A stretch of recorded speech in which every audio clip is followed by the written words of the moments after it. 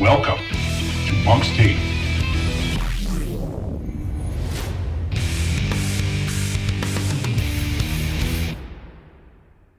Folks, welcome to Monk's Take, the St. Joseph's College Athletics podcast. We're finally back after a long hiatus. Here it's our first podcast of the 2020 calendar.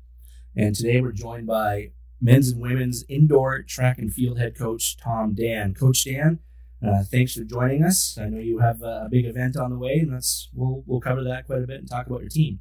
Yeah, that sounds great. I'm anticipating a fun weekend, and so we're excited about it. And so this weekend is the first ever GNAC Indoor Track and Field Championship. It's going to be held at Boston University on Sunday. Here it's quite the facility. It's going to be a very nice first event for the conference. It's a huge facility. The track is amazing. It's got really strong bank turns, which some of our athletes have not been on before. We've been on a subtle bank turn at the Reggie Lewis track, but this is going to be really exciting. It's a big venue, and there's 6 teams, and so we're going to look kind of small in there. Well, I mean, your team has done pretty well this year. You guys have progressed very, very well, I think, with some strong recruiting classes. And, we've put up a little recap about the poll, which has the men finishing second in the preseason, or the pre-championship poll, what they call it. And you have a really nice mix on the men's side, we'll start with, of returners and newcomers, that puts you at the top of the conference, or at least in contention for a championship. That's certainly the way I see it. I mean, everything's on paper right now, and you have to go out and do it. But if you look at the kind of the paper standings, I see Suffolk University as being probably the team to beat, but I don't see us very far behind. So I think we can definitely give them a good battle. So what do you do with that poll, that pre-championship poll that comes out, just a couple days before? It's not like a preseason poll where you see with other sports and you have the whole year to kind of defy that or use that as a chip on your shoulder kind of thing. But you have a couple days and you see that, and you kind of figured probably that's where you would be. It's probably where you put yourself. It's kind of where I voted. I kind of saw us that way. I want to be honest with it. And again, you still have to go out and execute. And you still have to have the right mindset, and you have to have things go your way, and you just never know. Anything can happen. So we take it with a grain of salt, but I also think it's important to understand kind of where we are and what we need to do and what everyone's role is on the team. And so I'm not afraid to show those. I know some athletes have a hard time with it. It gives them a lot of anxiety. So we're working on the mental skills to reduce that. I don't think we need to hide from what it looks like on paper, but again, we take it with a grain of salt and go out and do the best we can, and what happens. Yeah, that's one of the things you have to love about sports in general is you play the game, you run the event for a reason, and whatever's on paper before doesn't really mean that much. Your team, you're saying like there can be anxiety, of course, and I get that totally, but it should be like the funnest event of the year. And I think some of your top athletes feel that way, and hopefully that bleeds down into the younger folk as well. Yeah, I think probably the biggest problem in terms of creating anxiety is when we set goals that are just number goals or positions and not focus enough on what we need to do to get those results. That's where the anxiety comes in. But if you can really focus on what you need to do and all the little pieces that get you where you want to go, then that doesn't create as much anxiety. It's all the process. Right. And you mentioned you've worked a lot on that with your team, and the results have been positive for sure this year. What's very cool about your sport in track and field is that you can see the results and how they stack up against others in the conference. And there's enough results at this point to have a consistent idea of where people can finish. No one's going to surprise and throw the shot, 5 yards further than they have. I mean, they're roughly where they're at, and that's what you can expect to see. And I know we have a young man who works in our office, a standout athlete here, Troy Hendricks, a sophomore from not other than Hiram, Maine, right across the road from you, I believe, Tom. And he's always doing a lot of that stuff, putting it together, and he is very excited about the weekend. And he knows we're right there because of that that worksheet that's online that you can see. If you do you put a little effort in, you can figure out where you might finish. That's right. And Troy loves to race as much as anyone does. If he could run every event, he probably would. But I think he also knows that not over racing and being able to focus on a couple of important races for us is going to work a lot better. And I think he's really honing it down into a couple of individual races and then a relay. And so Troy obviously is one of those athletes, but you have others as well that are near or at the top of the list as far as GNAC individual competitors so far this year, if you want to talk about some of those. Yeah, I'd say one is Lance Santasonio. He's going to do all 4 jumping events for us. The triple jumping. Yeah, we decided not to have him in the 200 or the 400. He's right on the edge of scoring, but we have some teammates that are real close to him, so it seemed like we could take him out of there and just have him focus on the high jump, pole vault, long jump, and triple jump. And I think he's going to do well in all of them. He's a very, very talented athlete. And then, of course, he'll be an important member of the relay, one of the relay teams at the end of the meet. And those will, I know that you said to your team, hey, we're not going to track throughout the day because that just gives more anxiety and more, things to think about that you don't need. But those relays at the end are going to be potentially make or break. I hope the meet is really close then, because it'd be a lot of fun just to tangle with the teams that are in contention, and that's what relays are all about. So yeah, we hope it's that way. So I'd also say Ricky Reyes, our freshman, who's come real close to qualifying for New England's in the 800 and the 400. Really, he's going to run both the 400 and 800, and is a top contender in both. Nice. And he's also going to no pun intended, jump into the high jump event and see what he can do there. You did that in high school, correct? Correct. Yeah. Simon Vinci is the top seed in the shot put and one of the top throwers in New England in the shot. And he's also third ranked in the weight throw, so he should score a lot of points for us. A couple others, Tyler Netto's a newcomer for us, came from the soccer team, and he is real fast. We're very excited. He's only run one meet, and he already made the top 6 in the 60 meter dash, and he's not too far away in the 200. So we're real excited about him maybe throwing a few surprises in for the team. And then Mike Mason, I got to mention him. He's also going to run the 400 and 800 along with Ricky, and he's right there in both events, scoring for the team. So that's awesome. So yeah, the men, as we mentioned, ranked second in the pre-championship poll, so that will be exciting to follow on Sunday. Let's talk about the women and the rankings. I know the team is a different composition, still a lot of talented. Yeah. The women were 4th in the poll.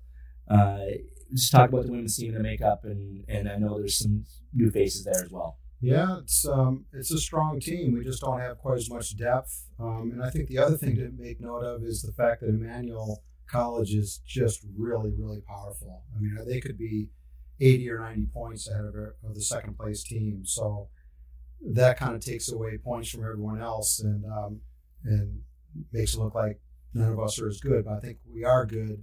And I think we'll be battling for that second, third spot, somewhere in there, maybe 4th. So you never know how it's going to play out. But some of the notable athletes that we're counting on for points would be Kaylee Tedesco in the 60 and the 200, and she's also going to do the pole vault. Awesome. And Samantha Vandemore, 400 and 800.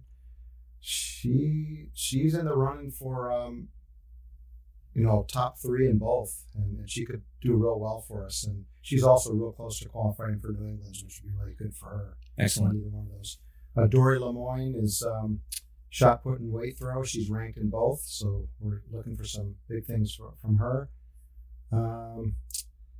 Lillian Bissett, 60 meter hurdles. That's her strong event, and she's ranked, so we'll see how she does there. Kelsey Kennedy should score probably in the mile and the 800, although those are pretty deep fields, so we'll see how it goes. But she's talented and she's a gamer, so we're excited for that. And then I guess the last 2 I would mention would be in the triple jump. We have Cassidy Lee and Emily Colson are both ranked in the triple jump, so we're looking for some things from them. And I know Lee has broken that triple jump record a couple times this year for the program, so that's good to see. It's a talented sophomore group.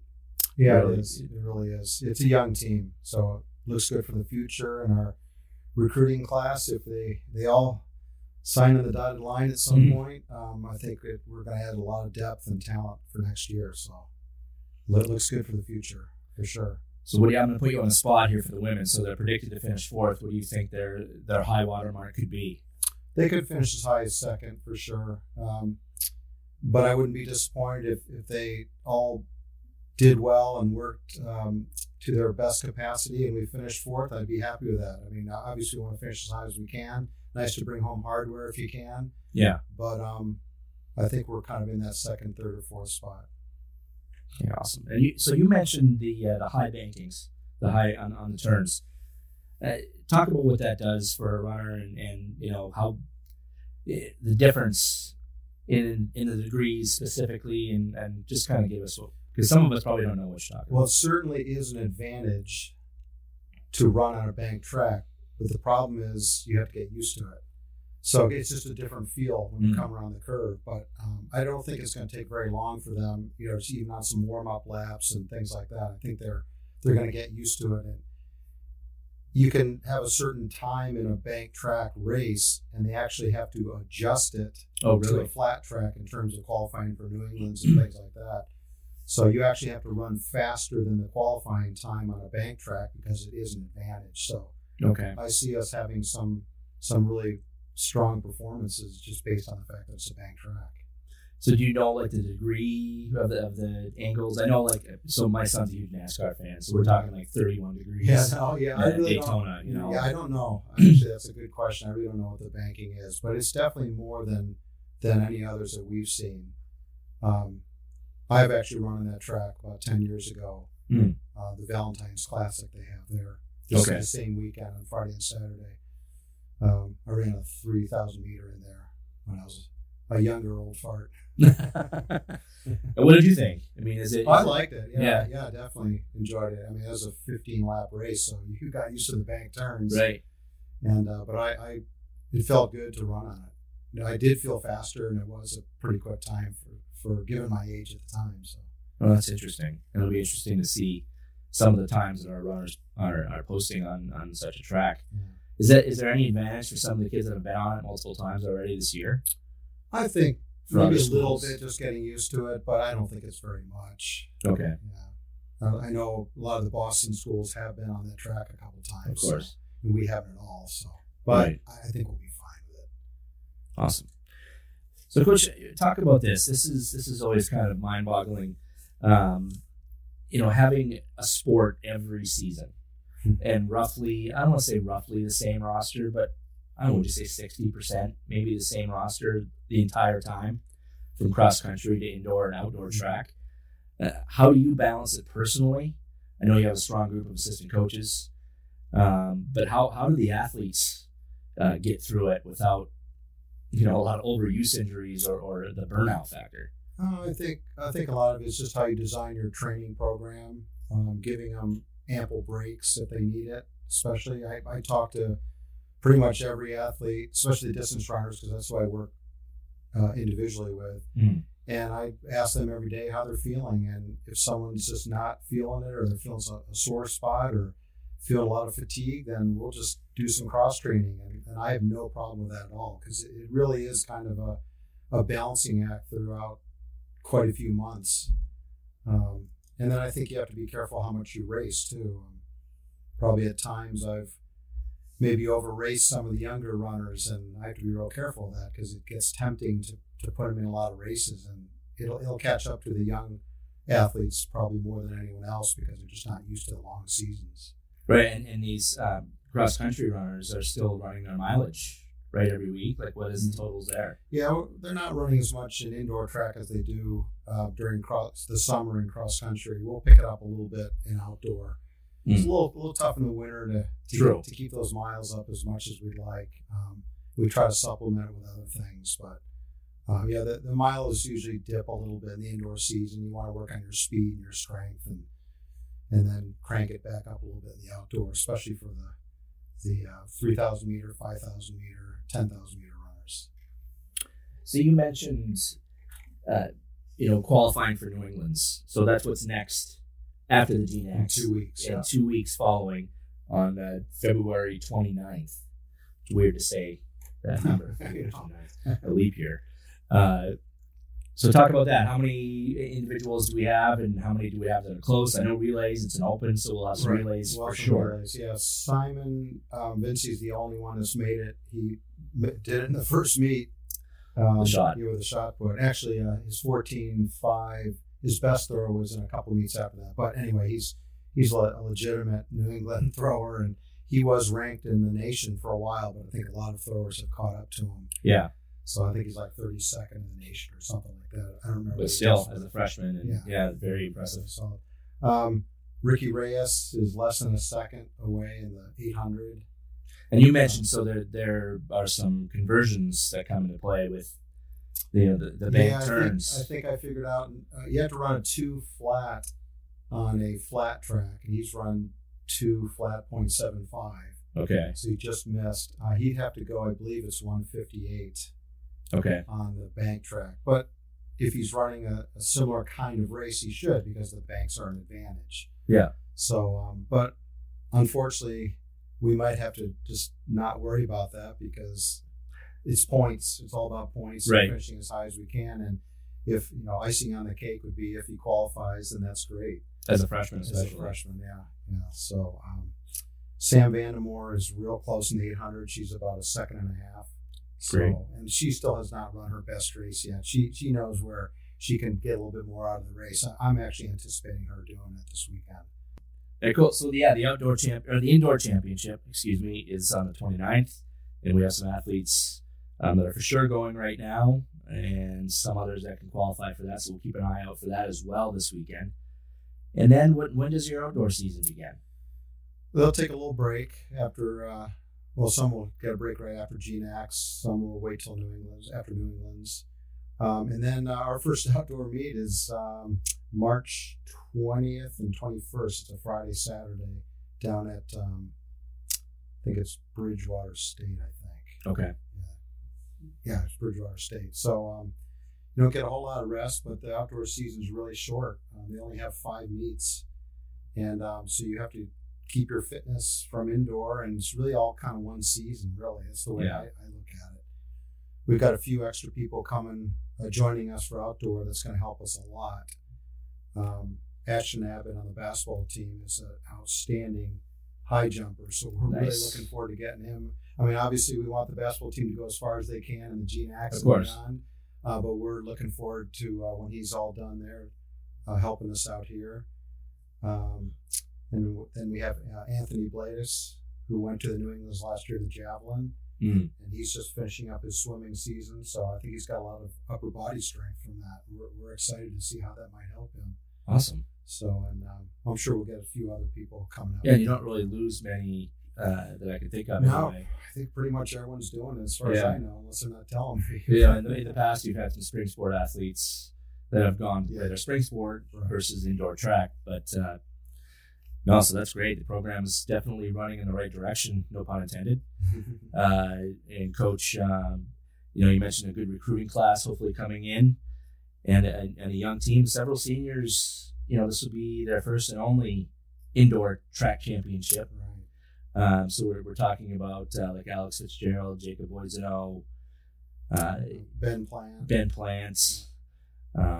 So that's a pretty cool thing too for them to be able to experience that, because I know they've been members all along of the program, and to not have a conference championship for your sport is kind of now at this point, with every other team here pretty much having something for the conference at the end of the year.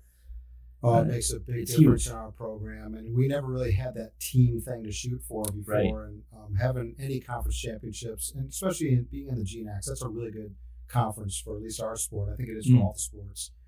And that's our team focus, and that's really been, I think, kind of kept the team strong on their path to being successful and having a culminating event. So, right, because let's face it, this program is still young, 7 or 8 years, and we're in a very tough region. Yeah, we are. As far as like New England's with all the NESCAC schools and how strong they are traditionally. and some of the others as well. I mean, it's a very tough region to make a lot of noise in. Right. So to have that conference championship is Huge. definitely. And I saw it make a big difference for your outdoor teams as well the last couple of years, and your teams have done well there. So, Coach, anything else to add about this weekend? Or I know I want to talk about you guys are leaving tomorrow at 1 o'clock, I believe. Yeah, 1:30 we're leaving, and we're heading down to Kaylee Tedisco's house. Her family opened up their doors for a second time for the whole team. They have a beautiful house down there with a lot of room, and we just all pile in, and there's tons of food. And I requested that we did it early enough so they didn't eat a huge late dinner Yeah. the night before a championship, but I think everyone's going to be smart about that. We're just going to have a ton of fun. So. Oh, that's awesome. That's one of the things about St. Joseph's College. I know that, we take pride in having kids that are so well-rounded and polite and all those things, but the parents play such a huge role in the success of the programs and the athletes, and just the following is so strong. Even when their kids move on, they're alumni parents, and they still track everything that's going on and follow the teams, and that's very cool to hear. Yeah. I know other teams have had similar experiences when they travel, and that's very cool. We've got great support from the parents, and they bring bags of food and stuff to the meets and just kind of surprise us with things, and it's just good. It makes us all feel good and close, and so it's a family for sure. Yeah, traditionally it's been that way, and this is a sport where we not yet at least we don't have any home events, right? So they're not coming to campus to watch their son or daughter compete. They're going to away sites, and that's just how it is right now. So hopefully we'll be able to change that at some point for the outdoor facility, but we'll see. Yeah. But Coach, congrats on a great indoor season thus far. And we're very excited to see how Sunday goes. It's different to being on a Sunday. I know it's because of the BU meet. Right. So not a lot else going on Sunday, so we'll be able to follow that. I think Monday's off, right? Monday's off. So yeah. everyone can relax a little bit. Right. Until the our media day. Media day event. Yeah, our media day is always a big one. Spring, I'd probably get over 150 athletes through on that day. But anyway, Coach, good luck this weekend. Thanks so much for joining us. Enjoy your meal at the Tedisco's house, and have a great day Sunday. I know it'll be memorable. All right, Corey, I appreciate the time. Thank you. Folks, that was Monk Tate. Join us next time for another surprise guest. We never know who we have on next, folks. It's just whoever shows up at the door. We'll figure it out. We won't be making Dunlap. We'll tell you that much.